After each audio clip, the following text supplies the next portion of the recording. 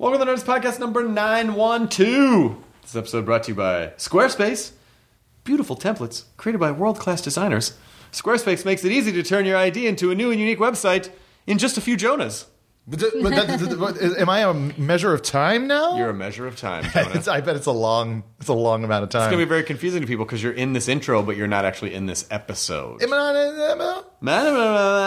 Squarespace also has analytics that are going to help you grow in real time. If you have a question, they have award-winning 24/7 customer support that's going to help you out. Think it, dream it, make it with Squarespace. Head to squarespace.com for a free trial. When you're ready to launch, use the offer code NERDIST. Save 10% off your first purchase of a website or domain. Thanks to Squarespace for sponsoring this episode of the Nerdist Podcast. Jonah Ray, do you have anything coming up that you want to promote? I got nothing. When is this podcast coming out? What are you, Matt Myra from 2 years ago? Hey, it's funny to say that now because he's busier than all of us put together. True. When is this coming out? Today? Tomorrow? Right now. I'm hosting a benefit for 826LA. Oh, that's which great. Is a nonprofit aimed at doing free creative writing classes for kids. And we're doing a half marathon in LA Historic Park. Go to 826LA.com for information on that. It's like a tiny little marathon, but there's like these little things you have to do along the way, like stack a book on your head. Like there's all these little challenges you got to do throughout it. And there's going to be food, music, there's beer and stuff like that. It's at LA Historic State Park, and so that would be a lot of fun. What's the website for it? 826LA.com. I think it's like they have it on their front page there. And then in Los Angeles again, I'm going to be performing on a show with one of my favorite bands, Fart Barf. Which is a great band. I highly recommend you guys check out Fart Barf. Fantastic. You'd like them, real synthy, cool stuff. Great. But then also Harmar Superstar is on the show, and Honus, which is Ryan from Man, and I'll be on that show as well. It's a bunch Fantastic, of Jonah Ray. Oh, and then we're reading Plan 9 from Outer Space. For a guy who didn't have anything to promote. These are just shows. These are just but this is like, to announce local things always feels weird, don't you think? No, not at all. People want to know. Where are you doing the Plan 9 reading? At Largo. It's Dana Gould, Janet Varney, Ron Lynch, Matt Bronger, a bunch of us, Laurie Newman. And we've done it a few times. It's a lot of fun. Great. And, I play, the main guy in Plan 9. So I get to do that voice. You get to do it's in the back. It's in the back. Yeah. Bruce Gutter? Yeah, I basically do Bruce Gutter. I love Bruce Gutter has been absent for a long time. Yeah, it's in rehab. Rehab was in the back. Rehab was in the back. Back Bay. It was up in Bodega Bay. Beautiful this time of year. Katie, what else have we got from the Nerds community? A Cincinnati soup kitchen and food pantry was recently robbed and had computers and bank info stolen from their offices. They serve over 1,600 people every week, so this very much affected them as they have to buy a lot of food. They set up a GoFundMe to help raise money, and any extra money that they raise will go towards buying food. So you can find that at gofundme.com/WHKitchen. And then Jordan Anderson writes, I just wrote and self-published my first book on Amazon. It's titled Life After. The best way to find it is to search my name, Jordan Anderson. It's a short novel taking place in a zombie-ridden Northeast Tennessee, and it's available as an ebook for $2.99 and paperback for $9.99. Fantastic! Oh, also I started that other Instagram account for fun, Movie Shite. Where you go around and just Bela Lugosi died here. Yeah. Just like I went to the Michael Myers house, and I like old photos I find, and this Movie Shite, so that's shit with an E. Yeah, I think people know. Yeah. Probably a lot of. Yeah. We know the shite. It's fun. We know what shite is. Yeah. You stupid bastard. We know what shite is. Jonah. This episode is the Duffer Brothers, Matt and Ross. I was so bummed I couldn't make this. They were great. Yeah. I hammered them a lot about Wayward Pines. Oh yeah. It was a great show. Yeah. I remember you liking that. It was one of those I don't think Fox really expected much from it, so they just just put this out, I guess, and then it was a hit, and they were like, "Fuck!" But by the time they realized that, Matt and Ross were already making Stranger Things. Man, but Stranger Things season 2 comes out October 27th, so that's probably at like midnight Pacific time, I imagine. Probably. So that means there's going to be people that have watched the whole thing and spoiled it by the time we wake up. By the time you wake up, the whole thing is going to be. Yeah, exactly. When does the Demogorgon get to the fireworks factory? This episode also brought to you by Stamps.com. Stamps.com lets you buy and print official U.S. postage for any letter, any package, any class of mail using your own computer printer. You just click, you print, you mail, and that's it. And it never closes. Print the letters or packages at your convenience 24/7, and then they're gonna send you a digital scale to calculate the exact postage you need. You're not going to waste a penny. and they're going to help you decide the best class of mail based on your needs. You're even going to get discounts you can't get at the post office. Suck on that, post office. Stamps.com brings all the services of the U.S. Postal Service right to your fingertips. Right now, enjoy Stamps.com with a special offer that includes a 4-week trial, plus postage and a digital scale without long-term commitments. Go to Stamps.com, click the microphone at the top of the homepage, and type in Nerdist. That is Stamps.com. Enter the promo code Nerdist. Never go to the post office again. Stamps.com. Never go. Here's Nerdist Podcast number 912 with the Duffer Brothers and not Jonah Ray. Yeah, Duffer man. All right. Oh, yeah. Oh, yeah. Now entering Nerdist.com.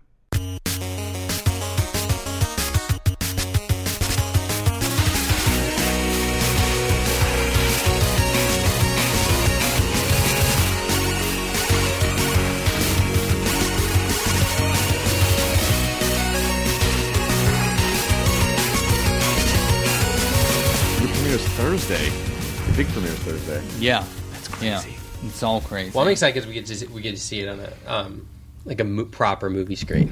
Oh, right. Which we haven't even done. Like, because last year it was not. They put this projector together. It wasn't like a real movie theater that we got to experience it in. So, was the vibe last year? Like, did Netflix say this show's gonna be a hit, or were they like, we're gonna release this? I think they do it. They treat this like every other show. They just like it's another dart they're throwing. Right. You know, they really liked it, but no, I don't think they thought it was going to. No, I think the thing is that if they put this stuff out there, if it's a lot, can find an. Hopefully, we'll find an audience. They thought it was going to take a lot longer than it did to find an audience. That was the only difference. They said they thought word of mouth was going to get the show a lot of fans. It was just going to take some time. That's what we were told. But they were very clear. They were like, "There's not going to be marketing or blah blah blah blah blah." Well, at least they were honest about it. Months and months ahead. But they'd seen the show. Can you imagine if they did it for all their show? I mean, it would only be Netflix marketing everywhere. They have so much content and so many shows. I just read like this year it was like they're going to put out 80 movies. So there's going to be one every 4.5 days or something. Yeah, they did the same thing with stand-up. I know. They did the same thing where it was like, oh wow, Netflix is a really amazing platform because it's one of the few destination platforms where people will actually go and see a homepage and get recommended. It's like it's just different than the way people normally engage with entertainment. Like those days are over, but Netflix had it, and then they were like, well, now we're going to do one special a week for 52. It was like, oh, that's a lot of specials. I mean, it's great. There's a lot of comedy, but I think it can be a little overwhelming sometimes for people who are like, oh, wait, there's like 10 other things just came out. It's stressful. I remember when season 1 came out, I didn't even see it as recommended for me on that list, their algorithm. And I'm like, I made this for myself. How can it not be recommended Netflix to me? Is like, you don't like your own work. I know. Sorry. I was like, if I can't find it, how's anyone going to find it? But they did. They did. Yeah, because it was one of the. Oh, actually, look, someone gave me that VHS box at see right there, right next to Jabba. Cool? I want them to actually put it out. It's a Stranger Things VHS box. Actually put it out on VHS. I think it would have to come with a VHS player. I said it would have to come with a VCR. It would have to. People don't, but I think it'd be fun. I don't know if there's a tape in there or not. Someone gave that to me at Comic-Con last year. Oh, there's not. Now they actually did put it out. Like they put it out. The Blu-ray box looks like this. The Blu-ray release does look like this. What's funny to me is that I think I had assumed that you were maybe a generation older than you are. But but it takes place before you were born. Yeah, but we grew up on VHS. Gotcha. Right? That was DVD was like a hard transition for me to make because we were in high school. But that's what's interesting, I think, is that, and maybe part of what led to Stranger Things is that we fell in love with these movies on television screens. Got it. I didn't see E.T. theatrical. I mean, I'm bummed that I didn't, but I didn't see that. I didn't see Indiana Jones. I didn't see, the original Star Wars on the big screen. Right. I didn't see it theatrically. And so I think that, when we fell in love with these movies, it was on this tiny box of a TV and just sitting. But it didn't seem to diminish the power of the movies at all. Sure. I remember seeing the double VHS Braveheart. I mean, tons of times, but it was it felt huge. Right, and I was right. watching it on a 10-inch. Because I can television. count the movies that like when I was growing up that blew my mind, that made me want to do this. And some of them, like Jurassic Park, I did see on the big screen. But a lot of them, I remember watching Goodfellas. I rented it from the library, VHS, and it was mind blowing. It blew my mind. That's so funny that you can rent Goodfellas on VHS from the public library. Wow, yeah, for free. Those were the days. That's fantastic. Yeah. But so it was when DVDs came out, I was like, I just felt like it didn't matter to me that the image was crisper because we were watching on really small televisions, right? And so the bar that I remember watching Last of Mohicans DVD. Yeah. And it's like well, if you're sliver. watching with a 2:3:5 aspect ratio on a small television, it's worse, frankly, than watching it on VHS. Can I just backtrack a little bit and ask you some Wayward Pines questions? Okay. Oh my God! Okay. Because that was a show that sort of felt like my wife and we were dating at the time when it came out. Yeah. Like, Wayward Pines, this looks really interesting, and fell in love with it immediately. Like, oh my God, this is great.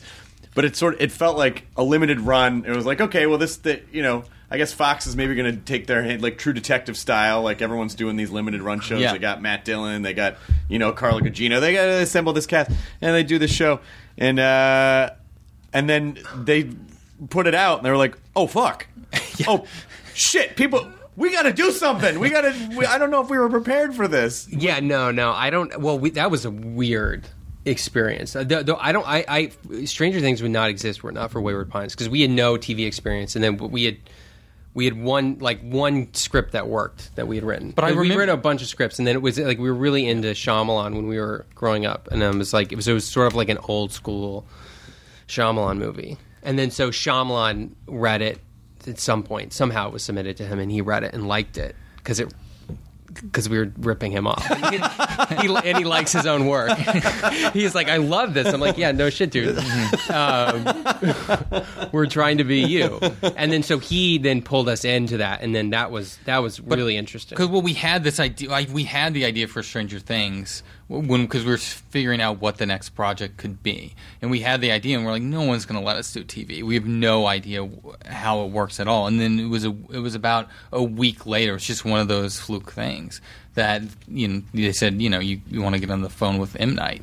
And that ended up, we were supposed to just consult for a few weeks, and then we ended up being on the show through it was like over 6 months, 7 months. It was just what was supposed to be a 2-week job became a full-time job. And that job. was quite the cast because it was like Matt Dillon, Melissa Leo, Terrence Howard. Yeah. I mean, for like you're getting thrown we were into like the that deep was end. really the deep end in terms of working with these because we were this it was we learned a lot doing that. And I think that show and how to work with actors. And we came out of it and we're like, I think we know how to do this. We know I didn't feel how like to run that a show at all. I just felt like it looked like maybe we could say that.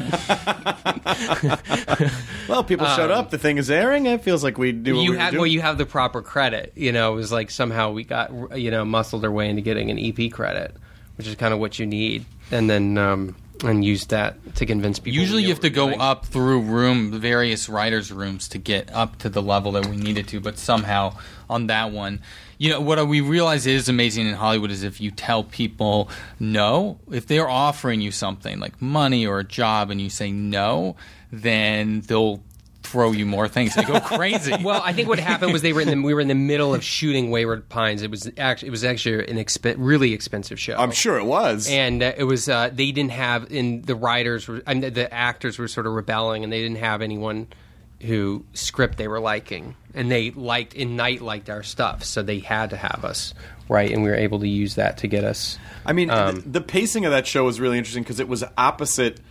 A lot of shows like True Detective.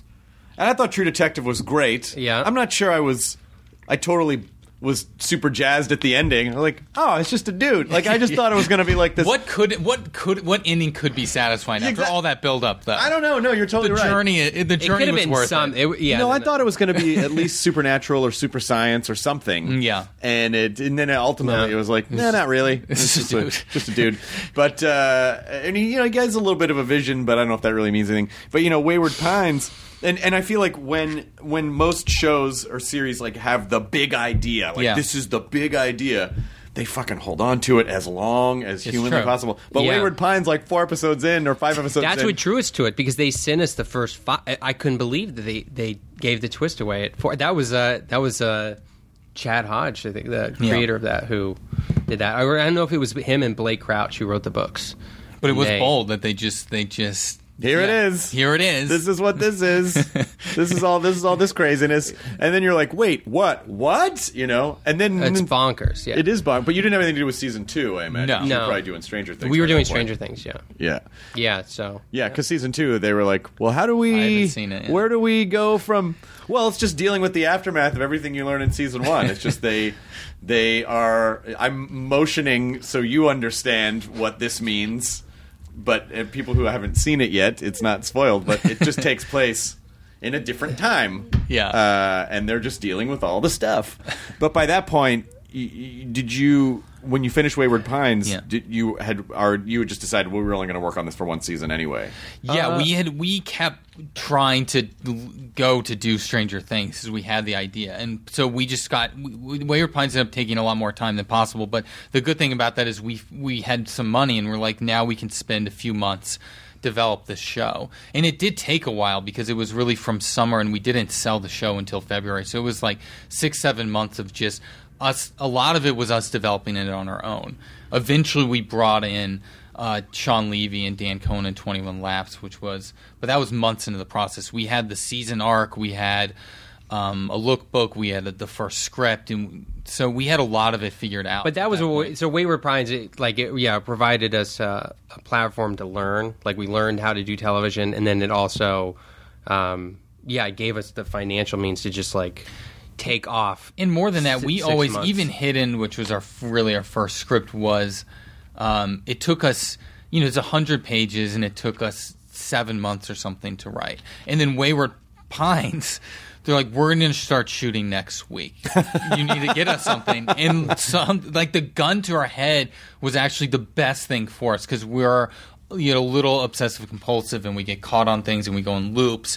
And it forced you to let go of that and just go, okay, I'm just sort of vomiting this out, and you just start going. And that is the great thing about TV, is that you can't overthink it. You have to just keep pushing forward, which for us, I think, was a very healthy thing, because we can just get stuck in cycles for a very long time. But it was cool because you're like writing stuff, and then like a week later, you see dailies with Melissa Leo, delivering those lines you wrote, and you're like, okay, and then you start to figure out really quickly what's working and not, what's translating and what's not translating. It's like, oof. But I think it was funny because on season 2 we had Andrew Stanton direct 2 episodes, and to him, I mean, animation is even more extreme than movies in that it takes forever. Oh yeah, to see that come to life. Whereas this was quite the opposite for him, and he loved it just because you're producing something, you're immediately seeing the results of it. It's so fast.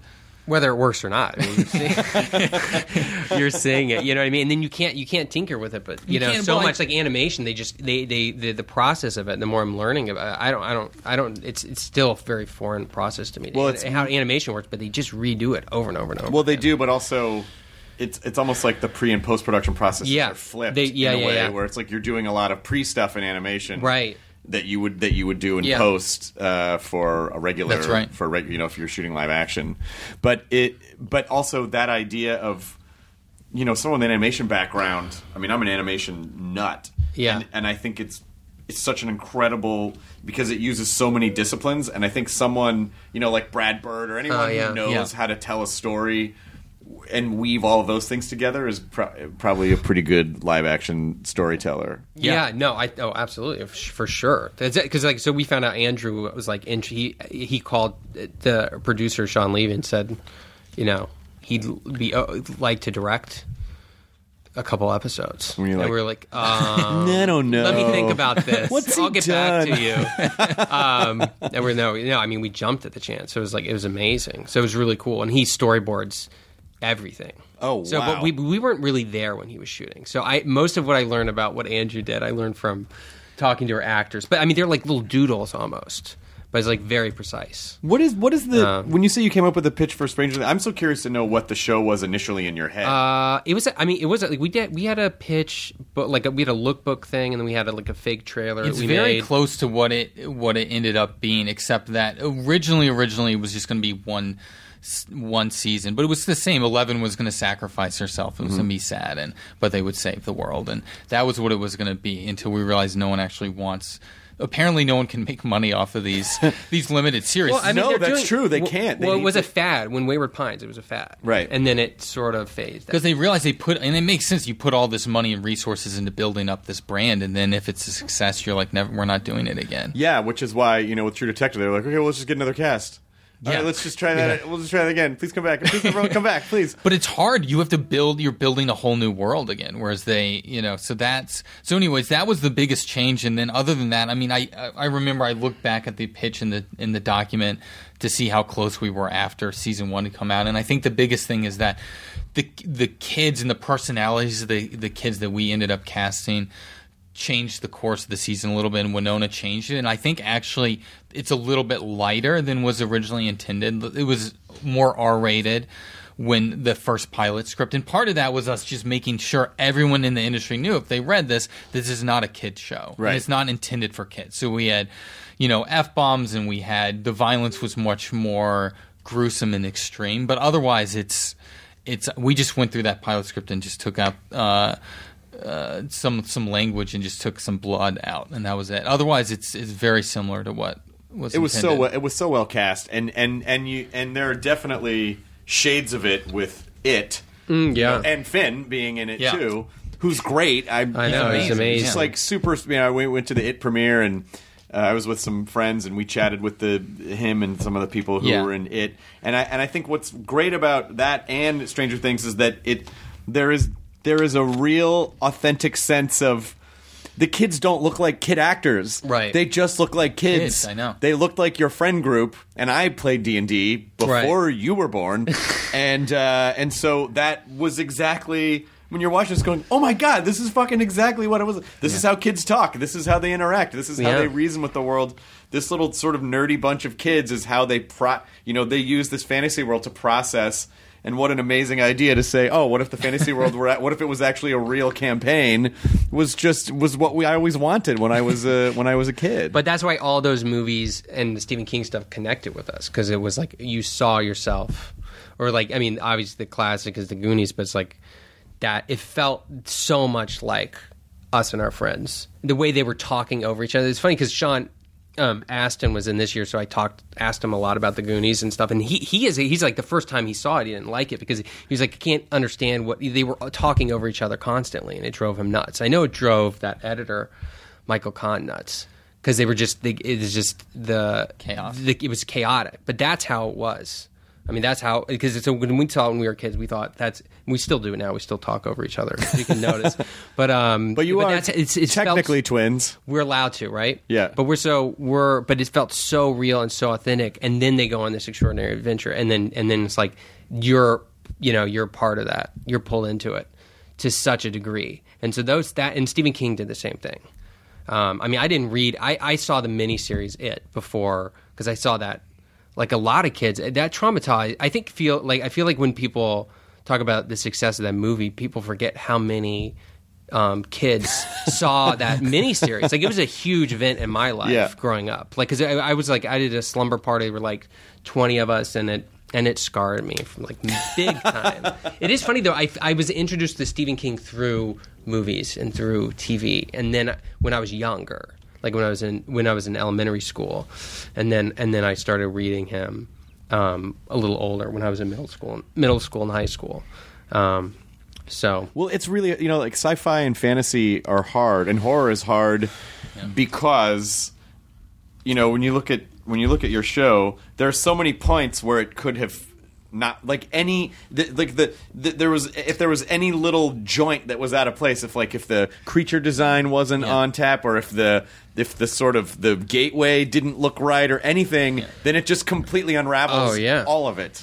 No, and you're freaked on set. You're freaked out. Well, because you have a guy with a rubber suit, and 90% of the time it looks terrible. Like, I'm not gonna lie. Like, it looks. There are dailies that are just. I mean, it is. Embarrassing. It's simultaneous. It also is amazing though, because they're controlling this the Demogorgon's mouth. So it's like all the petals are controlled individually. It's super. It's all the stuff you dream about when you're a kid, having access to. But if it's done and filmed in the wrong way, it just looks. It's very. You feel very vulnerable in a way, and then you have, especially season 1. You have these actors like Winona and stuff, and David, and everyone's on edge a little bit because no one knows. There are days when no one knows if this is working or not.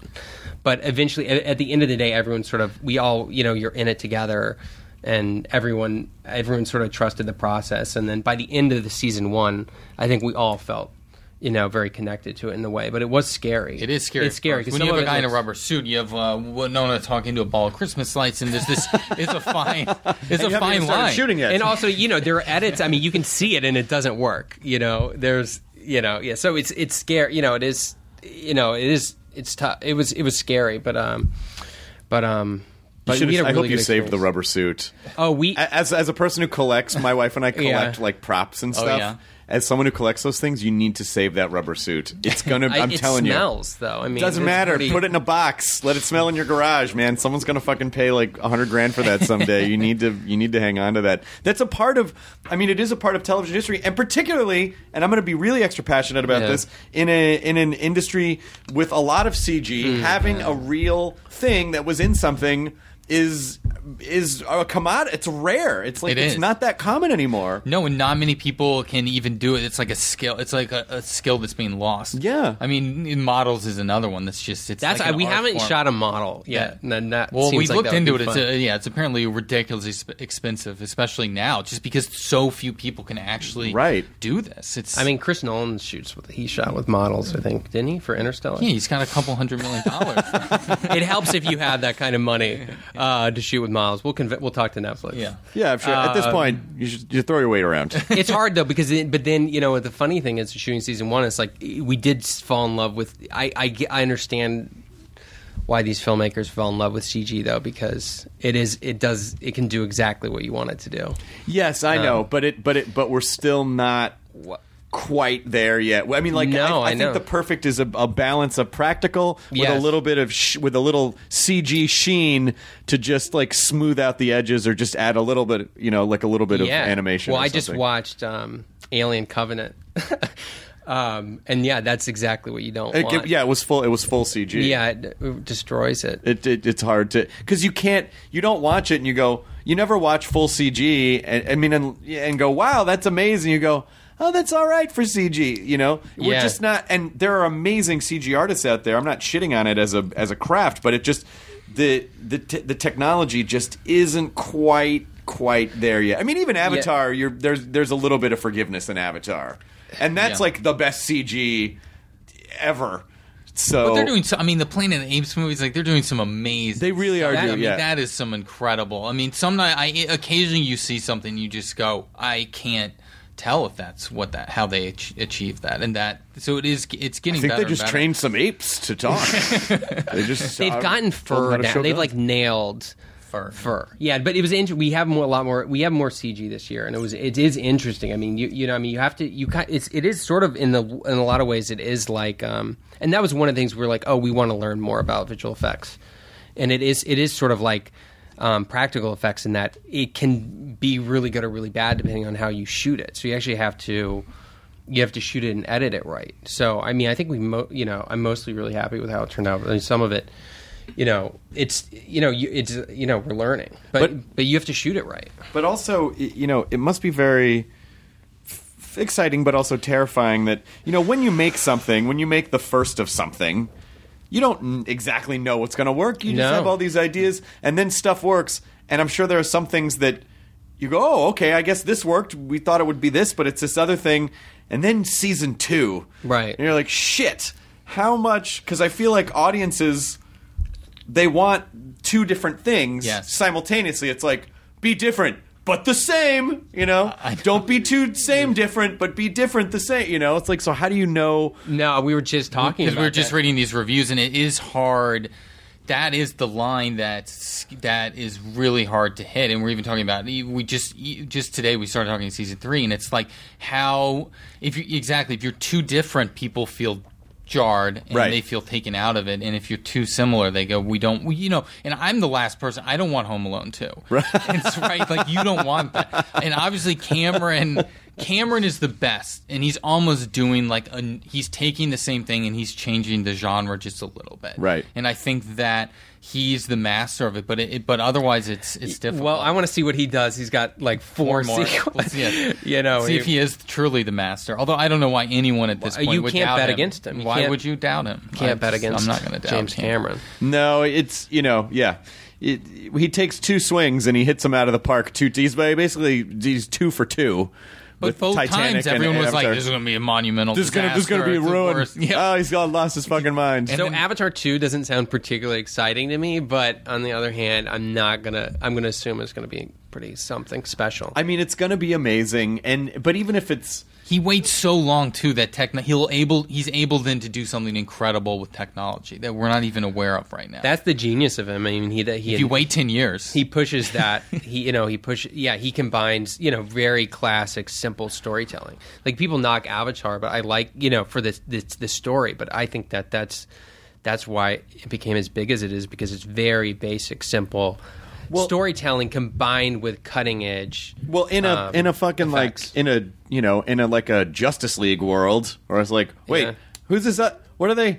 How are they? Okay, so what's everyone trying to do? It's like it gets very muddled. It gets very muddled when you're trying to keep track of 9 storylines. So I think like people do appreciate of it. The simplicity. Of I like the a very simplicity simple story. Of it. Yeah, I like the simplicity of it combined with these incredible effects. I think it's cool, but I don't know what he's going to do. For that seems. But maybe I don't know. I'm really interested to see. Yeah. Well, now you have studios that are just announcing hey, there's a thing you don't exactly know what it is yet, but we're going to make 6 of them. You're like, well, just make 1 good, and then we'll see if there should be 6 of those. Exactly. That's a mistake. I mean, it's like Lucas makes Star Wars, he has some dreams of what it could be, but really he just made 1 good movie. Yeah. And they've built an entire multi-billion-dollar franchise off of that 1 good movie, but you need that really good base, or it's not going to work. And you also need to be able to inspire other really creative people to come in, like for Empire to come back and go, what if we did this? And really bring. It's almost like the first season is almost, or the first movie in a successful franchise is almost like a beacon that calls all the other, Andrew Stantons of the world to come out and go, hey, wait a minute, I think I could provide something. Can I play in this sandbox? Exactly. Yeah, exactly.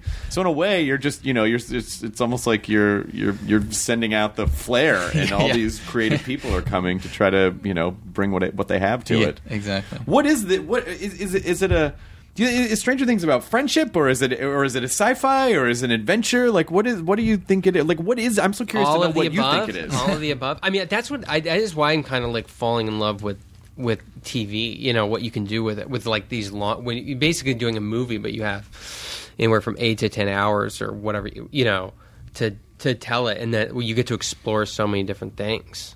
Because the canvas is so big, so that's why it's hard for me to even be excited about.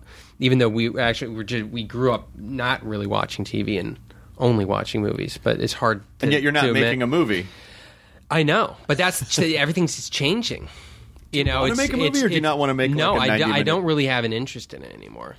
I mean, thinking about it, but I mean, what appeals to me about movies is that you can build this perfect 2-hour structure, and you get all these incredible resources in terms of you get so much more money, right? But I like these long form stories, and I think that that what Netflix is doing and what some of these companies are doing is more exciting right now. Than what the traditional studio system is regardless of what it is. I think what's exciting now is that, and this is very new, which is that you can come up with an idea and you can go how. It's like if you're writing a novel. A novelist isn't like I have to write 120 pages. They come up with a story and they go, how long is this story? And it could be 6 hours, it could be 20 hours, it could be, and then places like Netflix, and now there are a lot of other places too, offer a home for those stories. So you don't have to you used to have to be boxed in on, for network television you have to do this many a year, and you have to have, you have to have it's very specific, a commercial break every so-and-so minutes, and it's very precise. Even Wayward Pines was that. We had to build and same with feature breaks. films. I mean, you can't really... I mean, yes, of course, occasionally there's like a 3-hour movie that pushes it, but generally they're all around the same length. And so now it's exciting to me that you have storytelling possibilities. I was reading some interview with Fincher, he's talking about, I guess it was a Mindhunter thing, and he was saying that he doesn't feel like in the studio system, he's like, you have to stay in their lane, and it can be fun. But if you want to do anything with any sort of character work in it, you can't be working in the studio system. If two people sitting in a car for 5 minutes talking, if that's revealing interesting things about their characters, that's great.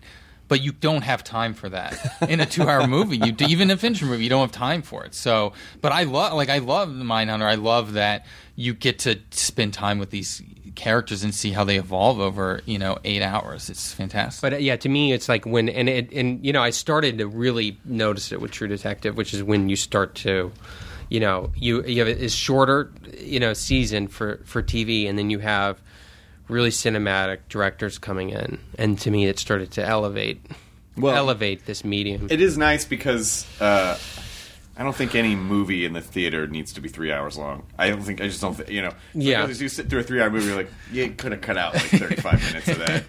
Yeah. It didn't need to be that long, and it really television, and especially cable, and especially video on demand, which Netflix is, really was smart enough to say, like, hey, look, our medium's a little different, but we're going to allow you the creative freedom to really explore, and it was really smart because all the people who felt confined by other platforms and other big studio systems were like, great, I'll just go make my weird thing over there, and guess what? There's an audience for your weird thing. Oh, you're exactly right. That is how they drew talent. You're right.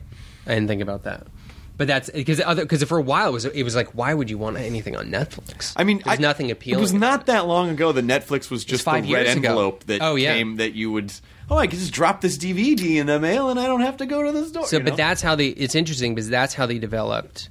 They realized about that binging was something that was going to work because they started to notice that the turnover rate on television shows was much, much greater.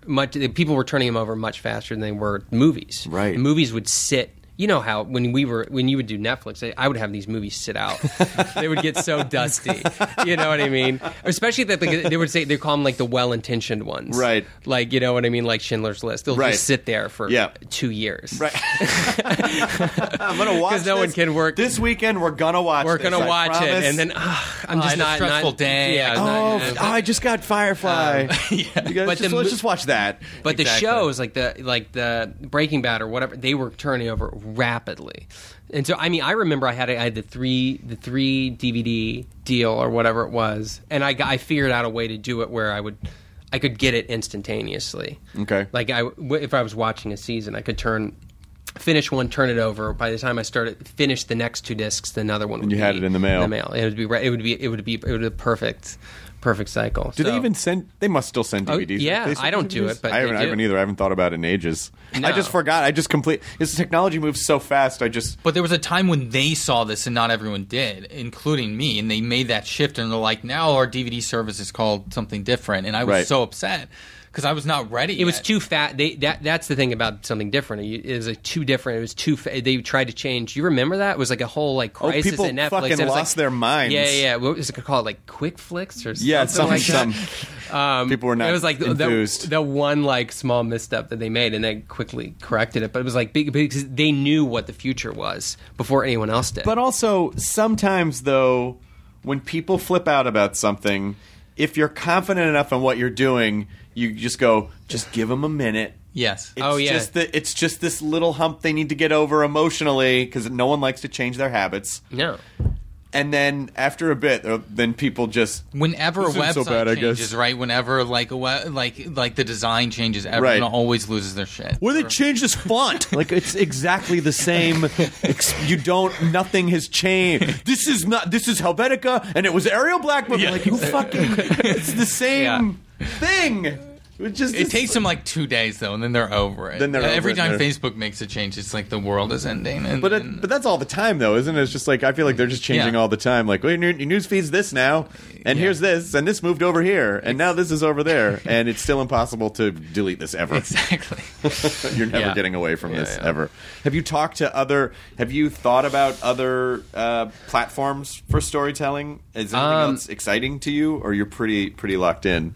Well, I guess we kind of, we talked about and we made the decision that we wanted to see this show through, just because we're so intimately involved in every aspect of it, and so it feels like, we should just finish telling this story. 5 seasons, 8 seasons, 10 seasons. Oh my God, no! We always said 4 to 5. It's kind of our.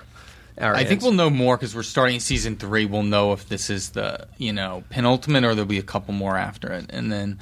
So we'll figure it out sooner rather than later, because I do think we know where we're going. We just don't know quite how long it's going to take to get there. But I do think you run the risk of straining credibility a bit with this story and these characters. Right. The minute I don't believe that they're still in this town and dealing with this, I mean, how often can you go? It's like, it's another year. This weird thing's happening again. Well, could it be something supernatural? Well, that's the danger that it gets. So we have to figure out a way to make sure the story stays. I believe these characters. That's why it's hard. That's why it's hard for Buffy season 7. You're like, well, they've already. You're like, well, they just live above hell. All right, it's like because you have to up the stakes every season, and it always has to be like. The worst thing they've ever, it's you just level up like a video game. Exactly. So it's like it's just boss battle, boss battle, boss battle. At some point, it's like they're fighting God. It's like how do you get any? They're battling the universe. Yeah. But something like Game of Thrones, I mean, they've built they can sustain that for much longer, even though they are going to end it. But that has a definite goal of someone's gonna get the throne, and it's just how do you get there? But they have so many basically different parts of the world that they can explore, whereas we have one small town. It is like Star Wars in a way, Game of Thrones, in that they have now Westeros. They have an entire universe, and they can explore any time. Yeah, they can. But I'm telling you, I still think that the way Game of Thrones should end is that Tyrion Lannister walks out and gets on the subway at Westworld, and then you just find out it was all a robot simulation.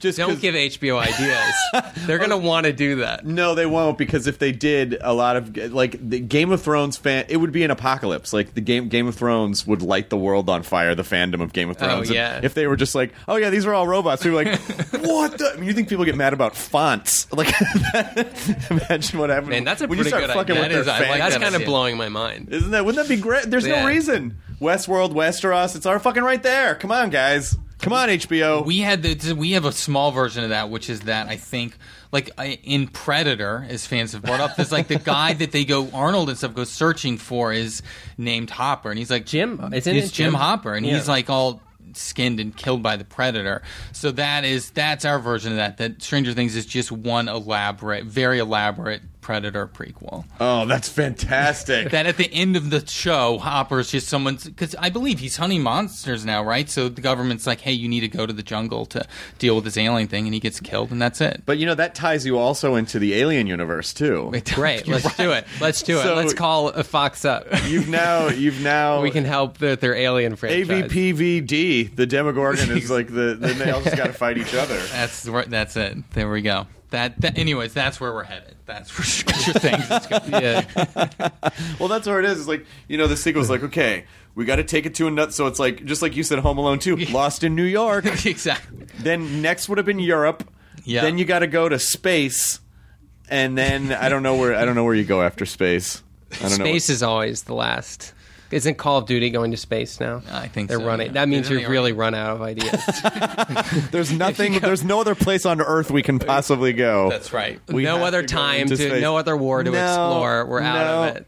No other war with guns. We've got to go to space. Was there anything in the show that you really wanted to do that just either wasn't achievable because of technology or just story wise? You were like, oh, I love this idea, but we just sometimes got to cut shit out. Well, season 1, there definitely was more just because we had a more limited schedule, and so we just weren't.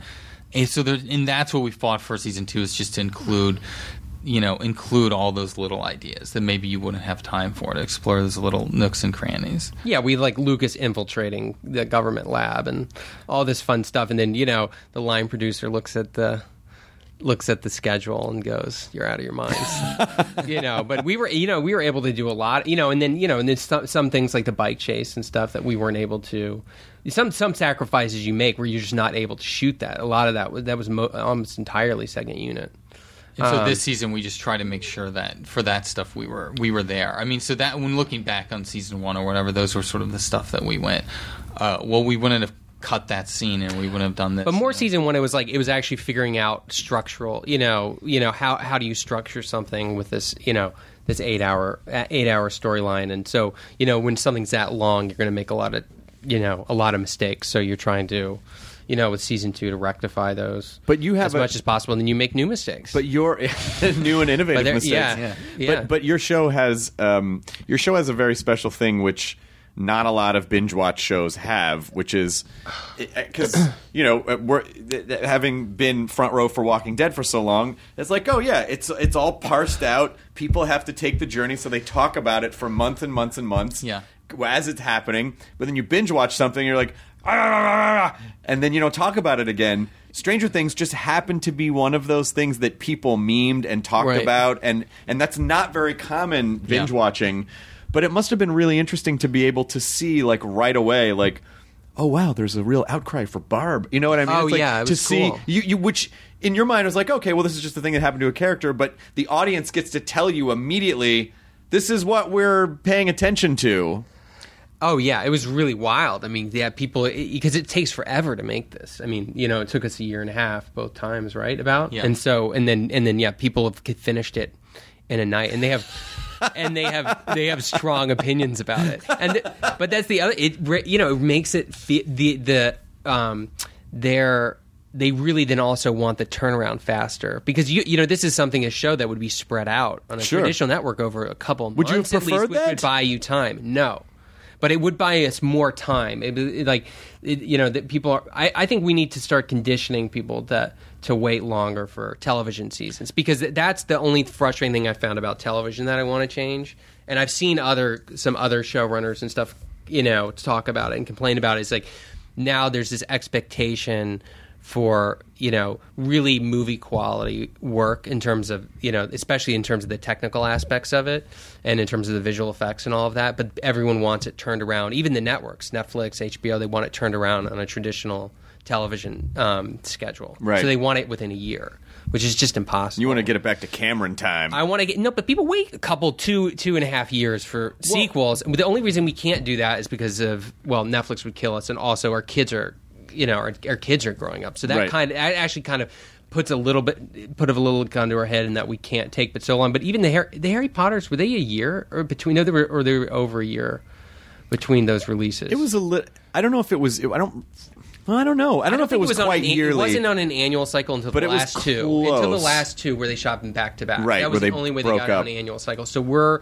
we have in season 2 we have the same number of effects. I mean, over the course of 9 hours that a big budget visual effects movie would have, but spread out over 9 hours. But we have maybe 1/5, 1/6 of the time post-production schedule. But that's just, I mean, that's also technology. Everyone expects, we consumers now just expect I want it right away, and you better fucking revolutionize, but not be too revolutionary. Yeah. And I want it to be familiar, but revolutionary. Yes. And I need it, and I want it now, and I want to just sit here, and then I want you just to scoop it into my mouth. Exactly. It's as fast as possible. But I want my dragons in Game of Thrones, but now, especially having done more visual effects in season 2, it's when I watch the new season, I'm like, my lord, that took a lot of time to do that. It just takes a lot of time, and it's great and it's fun, but it's not something that can happen overnight. Well, those battle sequences, because I'll watch and I'll go, oh my god, how did they do this? And then I watch all the behind the scenes stuff,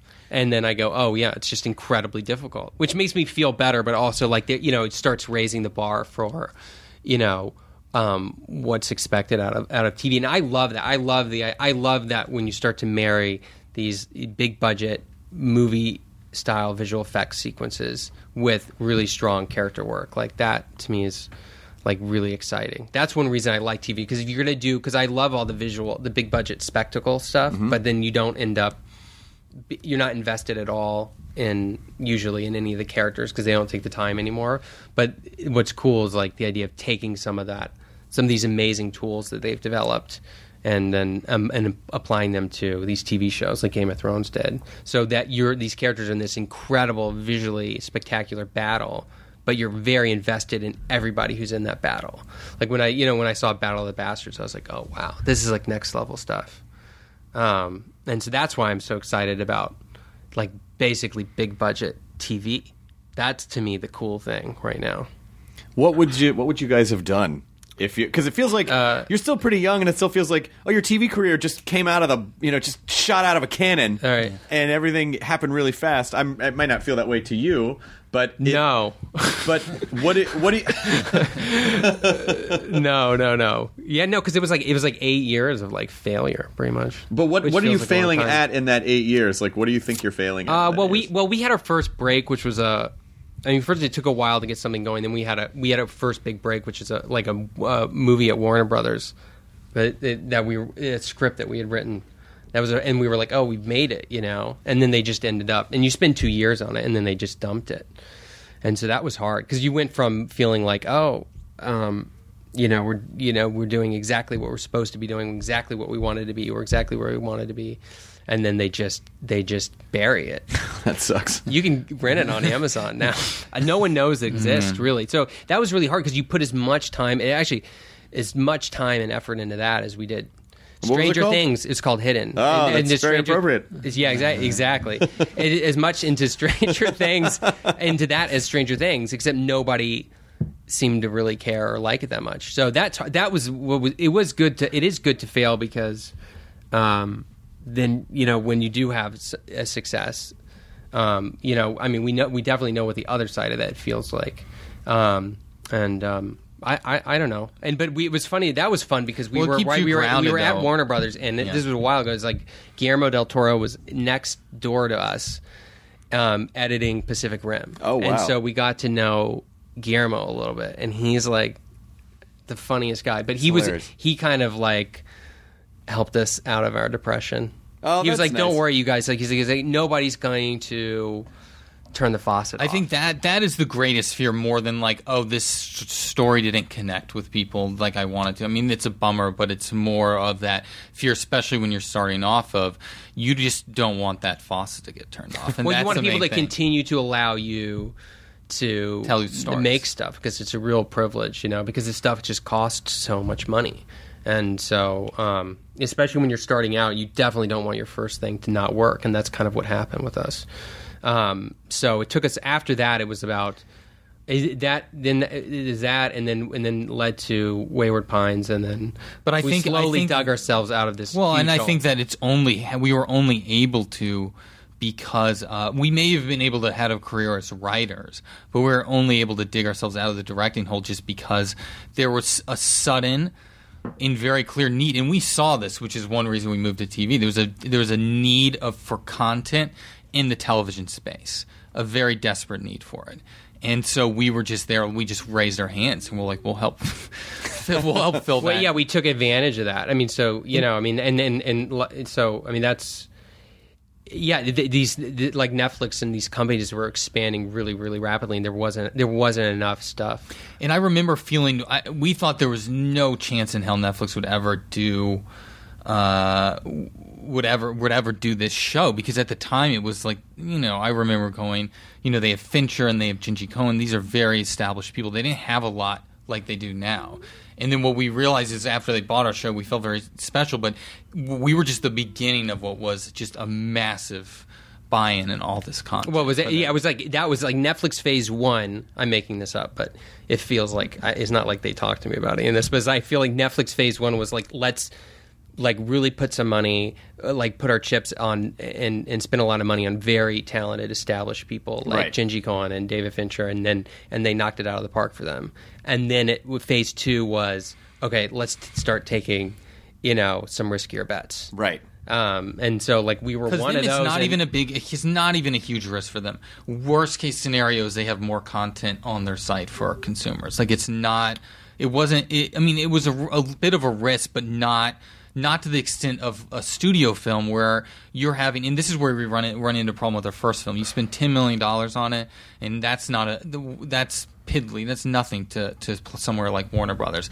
You spend $40 million to release it and put it out. Then you start talking that's real money for them. Right. And then if that doesn't do well, that affects stock prices, whatever. It's really about putting the money to the marketing spend for these movies. And that's for a small movie release. The marketing spend for these movies is so massive that you have to make so much money back. Oh, yeah. Well, that's so what, scary. and it's sad, but Soderbergh, just tried to change it with Logan Lucky, because he's like the marketing spends for these movies are ridiculous and that's outrageous, what's holding back those mid-range movies, adult films. They're not getting made as $40-50 million movies, because then you got to spend another $50 million to market, and suddenly you have to make blockbuster type money. Well, also, unfortunately, the other side of it is that it's just there are too many reasons for people to leave their house. I know. Well, that's the other because problem. of Netflix. No, it is. No, it's weird. You're like, I'll just. There's some things where you go, I want to see that in a theater. I always should see Avatar in a theater, and other stuff. You're like, that drama about the family with the kid that runs away. I could probably watch that at home. I don't know if I need to see that on a big screen. It's true. It's true, and then there's stuff like Blade Runner, which is like you should see this on a big screen, and then people still don't go to see it. So I don't know. It's a little depressing. But with Stranger Things, you don't even. I don't know. Maybe they tell you in private, but Netflix doesn't really ever tell anyone like who's watching what, how many people are watching what. It is true that they, swear my life, they don't tell us anything about the viewer. How do you know? Was there any point where you go, I think this is a hit show, but I don't know? No, you just start. You can only really go off of social media, which I don't even know how trustworthy that is. Because and you just start to get a sense of how. That's what you start to see it ripple across pop culture. It's like you see Amy Schumer make a joke about it, and people laugh, and you're like, okay, well, like they got the joke. So, or if you get an Emmy or something, you probably know. Or that's like nice industry recognition. It definitely was not intended as an award show. I can tell you that. That Netflix was not expecting that, so you start to feel it out, and you're like, okay, I think but even it's kind of we went to Comic-Con, and it was sort of it is surprising. It's such a small group of people that are making the show and reacting to the show, and I think that maybe is one of the nice things. You don't have a lot of people's fingerprints on it. So it's like we deal with 3 executives at Netflix, and then there are higher up executives, and you never hear from them. Very rarely. They're involved, but in a different way. And so it's and then we have 2 producers. So in total, it's 5 people outside of us and our writers who are involved in sort of the big decisions. And I think that there's something that feels very intimate about it. And I think that and for the most part, we're left alone. And that is one of the nice things about TV, though. I think because movies cost so much money and they're so short that you can have a studio's fingerprints over every line and every page. Oh yeah. And they don't have even if they wanted to, Netflix, which they don't. But even if they wanted to, they'd be unable to because we have too much. It's too much content. We're turning out the scripts. They would tell you too late, which is true. But we finish everything. It takes us a while. It's probably like 3 weeks of script. There's not much. There's not a lot of time, which is a little scary. There's a very little safety net. So if we bomb on a script, it's kind of, it is what it is. But because everyone has to move so fast, there's no time to sort of overthink or overanalyze. You have to go. And I like that about it. And then when they do have a note, or when they do have notes, obviously, they're usually very, very smart. Well, I wonder because when we're talking about films or traditional television, it's like they bring a lot of market research in before and go, okay, we got to do this and we got to make this. Yeah. But it seems like Netflix, a place like Netflix will go, well, the shows are the research. It's like we just make them. And then we just see what people are responding to, as opposed to trying to come in with all this pre-programmed. That's I hadn't thought about. But that's true. That's very true. And then they do research, like they do, like in terms of the thumbnails or the image you see for each show. They see who's clicking on which image, but you're right. They do that all after the show's been released. There's no testing. There was never any testing of Stranger Things. Yeah. And that's something. God, that you're is so unheard of lucky in a studio because you don't know. They could have they could have gone to a mall like in Nebraska and just pulled like 40 random people in a mall, none of whom could have given a shit about any of the themes or anything. We're like, oh, well, this is not. It turns out no one cares about this. They're like, well, the 40 people you asked that you pulled out of Hot Topic or whatever.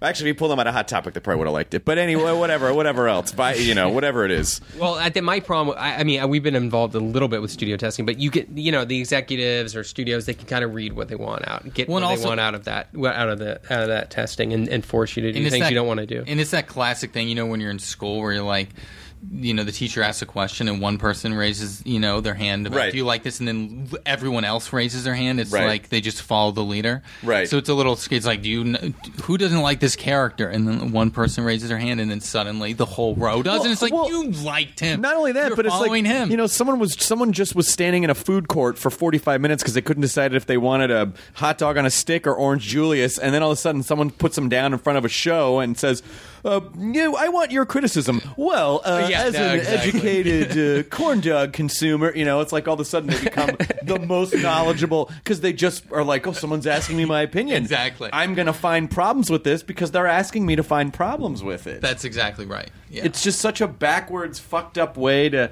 and I feel like so many times in the industry when creators are empowered to carry out their vision in a mostly unsullied way, it's like it fucking works, But then the takeaway is going to be, I guess America just wants to see a bunch of kids playing a board game. We're like, no, they just wanted that story. It's like they don't need to see kids playing a game with a dimensional demon. Yeah. Like they just need good stories that are, well thought out and authentic. Yeah.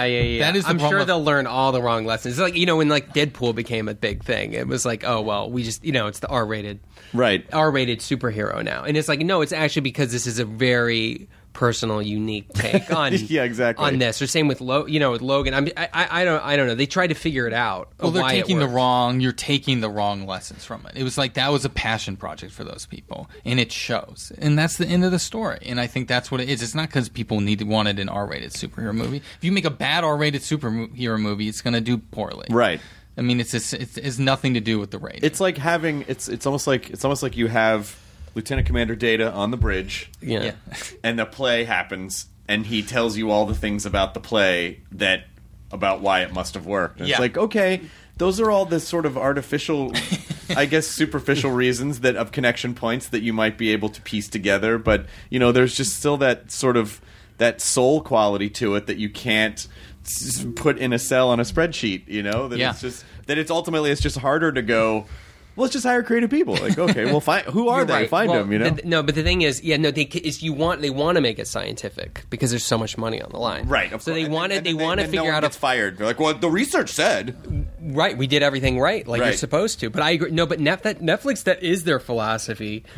At least as it was told to me, is that they find people who they believe in and they take a bet on. They bet on them, which is sort of what the studio system did in the 70s when they were like, they realized that's when that resulted in some of the best movies, in Hollywood history, which is like, we don't know what people want, so we're just going to trust. Are you guys trust these filmmakers? Are you just going to focus on this, or is there going to be like a Duffer Brothers umbrella corporation that's going to start putting out a lot of other Duffer Brothers-esque? To the frustration of many, we're like very we're unable to focus on anything but this. I think it's the idea of finding people that you're passionate about and helping them get something big. That is right. Is a nice one. I think that's a nice idea. The only thing we're struggling with is just Stranger Things.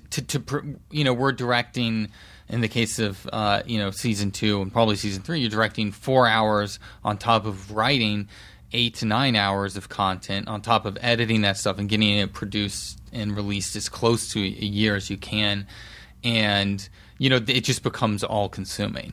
So, and we don't want to shortchange it, and we don't want to shortchange something else. We're trying to find efficiencies, but I think the efficiencies are just going to provide us like weekends, potentially. Right? Like it's not like going to open up this whole other avenue for us to develop. I think we stuff. could if we didn't do the directing is just that, but that's our passion. That's what we love. We're only writing that's the reward. That's the reward. We're only writing, and we've only ever written to just get to the point where we can be directing. So that's the thing we don't want to. And how do you work together?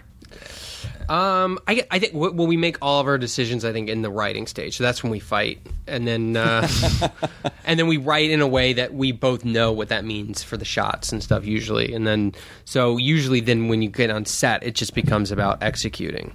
Yeah, no, but you must have. Like, there must be familiar, consistent fights that you've had since you were toddlers. Oh. That manifest themselves in much more academic ways when you're, like, I don't know. Scripts are on a yeah, set. we probably should, like, be seeing a therapist. Because we have such a close, working relationship. But don't you have some sort of weird twin meld? Oh, yeah. Isn't that? Yeah, we have a really close twin meld. I mean, even, like, when we were really we started telling stories, like, make-believe stuff like all kids do when we were really, really young. I mean, like preschool. And so I can't remember a time when we weren't telling stories together. But I think I'm trying to figure like what is our common fight. I don't know. I would say that because it gets so complicated. I mean, obviously, when you're writing a script, you want it to, at the end of the day, to seem as simple as possible. And oftentimes it's just way too complicated and it's kind of a mess. So usually somebody is wrong about something because it's so, and then we get in a fight about that. Yeah. And then and I don't know who's wrong. No one's going to admit someone's wrong more than the other. I would say it. So I'm going to be political and say it's 50-50. That's a safe answer. But no, I would say, I don't know. I don't know. Ross is... What are you saying? You're going to get in trouble? I'm going to get in trouble. Well, I was going to say, Ross, he's always been a bit more focused on the writing aspect of it. I'm a little more focused in post. Can you agree on that? It's a little more complicated, I would say. Okay, Ross is hearing you, but I just feel like he's not. This is why we need to go see somebody. Co-signing the agreement that you're laying out before him. So what we're going to do is this was a really good session, and we're going to meet again next week. I don't normally take on new clients, especially 2 at a time who are twins, but I really believe that you guys are going to work this out. I really feel like it's going to work. It's really sad when you hear about brotherships or twin ships or where that like the Hughes brothers had a big falling out. Yeah, sure. And that pains me. It hurts me. I don't know if they're falling out. We just know that they don't work together anymore. I bet they had a falling out. Wachowski's right. They don't work together anymore. Oh, they don't? No, I don't think I don't know. That's complicated. I'm not sure that that's a falling out that they had. But it hurt. It's hard for me to imagine doing it. Flying solo, I guess. That would be a disaster. Well, it's not anything you have to worry about any time in the near future. I don't think so. Well, because you're moving so fast. I mean, everybody. It's important to be aware that everybody is capable of having really terrible ideas, and so we block those really bad ideas. So Ross provides a really nice we provide nice safety nets for each other. I know, but it's what's so scary, especially on a show like this, which can really be about anything. Yeah. It's how do you weed out when you get so close to something? Sometimes it's really hard to tell. Well, I'm too close to this. Is this bad or is this good or am I? Yeah, I don't have the right. Well, but that's why the other thing, like now, even if we did a movie, I would bring a writer's room, because like. Of like 4 other super nerds and like really smart people, and they help a lot. And so before this, I was like, I don't need a room. I don't understand the point of this. I mean, Wayward Pines, there was no room. And so, but now I've fallen in love with it because we think so much alike, and we've seen all the same exact movies, and our life experiences are very, very similar. So it's really great to have other people in the room with slightly, even if they love a lot of the same stuff that we love, they have different life experience and different point of views, and they really help get us out of so many ruts. Were you D&D guys? No, weirdly, no. I mean, we did play some Dungeons and Dragons growing up. We were more into Magic the Gathering. Got it. Was but that was not around in '83. So, no. But we did play D&D. We just weren't huge D&D I'm glad guys. like board games, I feel like, are having like a bit of a resurgence in the past like 10 years. But even late, like people who I never would thought would be playing board games will play board games. I can get to play board games now. Yeah, I mean it's we were running so fast at having played D&D from the beginning, we were running so fast toward video games of like, the video games are really gonna. Yeah. And then at a certain point, Like, it was really nice to sit in front of other human beings. Well, and I don't have get a the shared. To me, experience. I don't get I love video games. I do not get the online video game experience. Like, because I love, like, when I even played like GoldenEye or whatever. It's like the best experiences I had playing games were when I had other people with me in the room. Yeah, and that's the same reason I love board games, because you got people.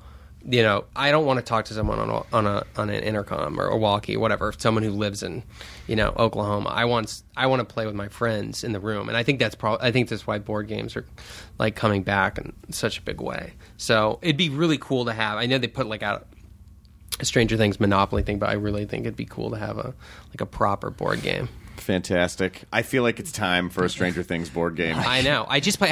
I played this game, Defenders of the Realm, from the 80s, which is like very D&D like. Have you heard of that? No. It's really cool. But I was like, that would be it's cooperative based. Because I'm kind of into these like cooperative based games now. Like, have you played Pandemic? No, but I've heard about it. But you got to do Pandemic. But these games I have to be very careful of. Why? Because they'll fucking eat my life. Oh, yeah. Well, Pandemic is, to me, revolutionary because it's like a game that you play over the well, I didn't play it but you're supposed to play it like over the course of the year. And every time you play, it changes the board. However the game turns out for you. It's like scars the board. You tear up cards. You put stickers on the board that fundamentally change the game for the next time. So it's like it's constantly evolving, which is really cool. But then I played the game Defenders of the Realm, and I realized how much like Stranger Things took from a lot of stuff before it, how much Pandemic had taken from this Defenders of the Realm game, which is very D&D like, but you're working with other people to defeat these monsters. It's really cool. But I mean, there's so many great games. It's like a whole other world I've discovered. Well, are they actually playing D&D in Stranger Things, or is it actually is it D&D? Actually is D&D, yeah. Got it. Okay, that's cool. It is, yeah. In D&D, they've been really cool. There's been no rights issues. No, they've been great. Well, I'm sure they probably don't mind at all. That I guess not. I haven't heard. Hey, we're really upset. We really didn't want that many people to remember.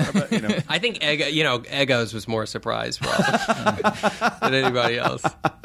Did you see my Halloween costume from last year? Oh, I was an Echo. No, no, but I had. I'll have to pull it up and show it to you because I don't. If I tell you what it is, okay, then it's better that it's worse that you see it, but it's. I'll show it to you when we're done with the podcast. But the picture was taken right out here just to give you some context for this. But I'll set the scene and then I'll show you the picture. But so when is it? I know the premiere is Thursday. Does it drop on Netflix Friday? I guess it's midnight. Yeah, right. It's midnight. So yeah. Although you should clear midnight Pacific time. That's right. So it'd be 3 a.m.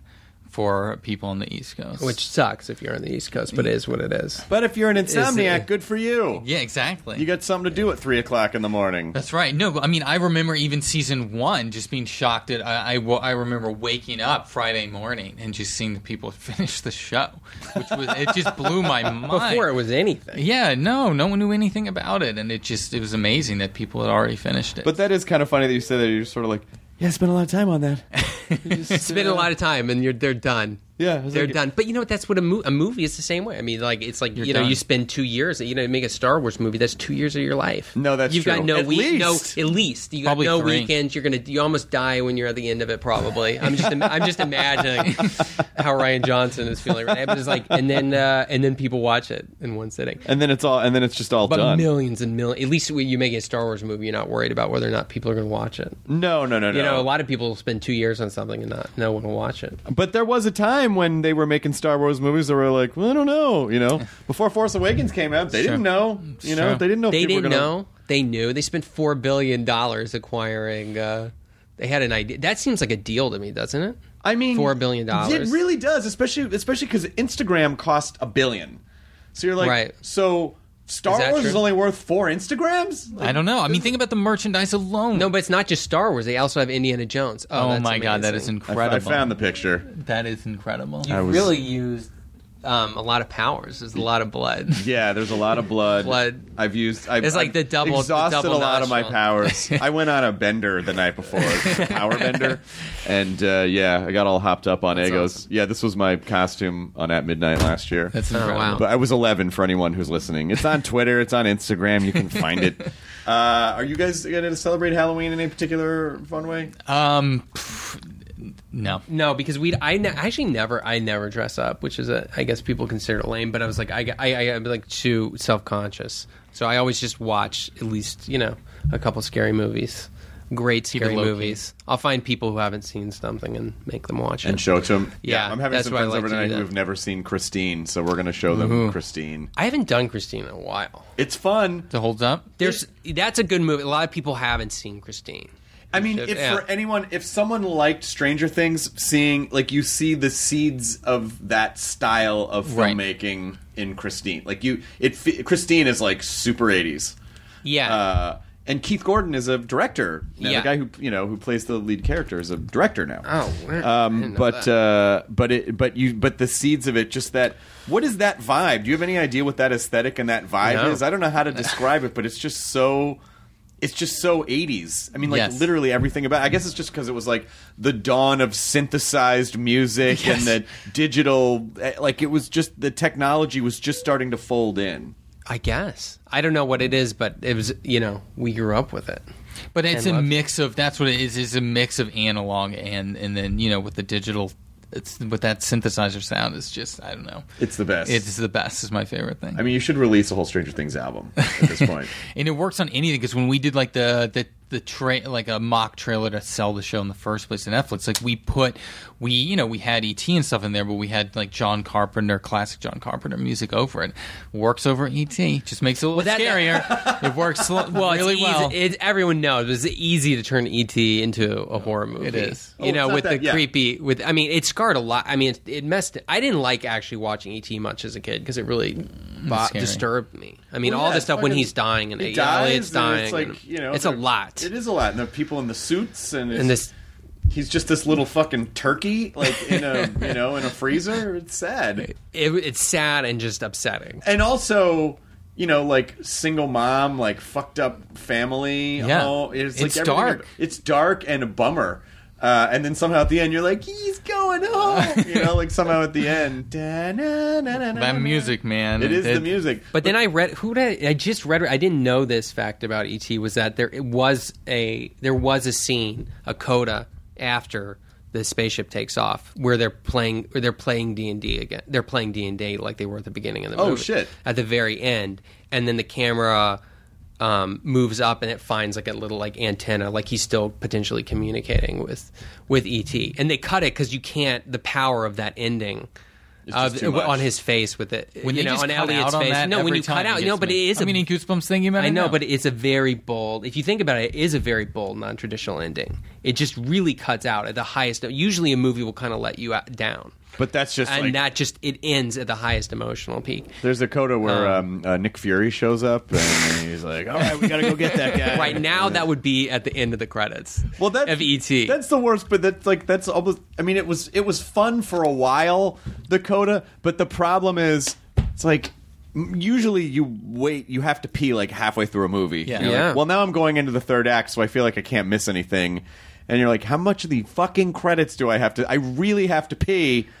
They do 4 different things now in the credit. It's crazy. I'm like, is it that the last one? Is there another one? This is happening as credits are getting longer and longer. Yeah, exactly. It's more and more visual effects but it gets people to sit through the credits. It really does. Which is a new thing. Listen, I respect it. I just need. Netflix won't let you sit through any credits. No, it's true. You have to make an effort to watch the credits. That annoys me, actually. Well, I roll Twilight Zone at night. Sometimes when I'm trying to fall asleep, we'll roll Twilight Zone. And it jumps past the credits, and I'm like, no, I want the opening credits because I need that song. That's part of the. I want the credits. I want the opening titles, and I want the credits because I want to. I think is important. It lets you have time to kind of Maybe that's an option. Is that an option? Can you talk to someone at Netflix? People want to say this all the time. Can you talk to someone? You're right. No, I can't. It should be a deep cut option. So if you actually do care, I thought you have to hit a button though. I didn't think it. I thought you have to hit skip intro to skip the main title. You have to hit the skip intro. It won't automatically do it anymore. You're saying on Twilight Zone it automatically skips the intro. When you're watching your rolling episodes, it just like no. I talked 15 seconds in. Maybe it's new. Something's wrong with mine because Mindhunter doesn't even giving me the option to skip the intro. It doesn't for me either. What is that? I don't know. Did David Fincher pull some strings? I'm gonna have David Fincher might have pulled see. some This strings. is what happens. Someone like David Fincher does that, then they have people like us whining. Let's get Ted Sarandos on the phone. We're gonna tell him some of our what's concerns. going on. He's probably not doing Why much. do I have a skip titles? You don't like my titles, Ted? Ted, I want to hear the fucking Twilight Zone theme. Yeah. But I didn't know we did purposely keep it. I was like, I want to keep it 45 seconds because I felt like that. When these title sequences do hit a minute and a half, or God forbid, longer, right? I do really want to skip if you're watching multiple in a row, just for fun.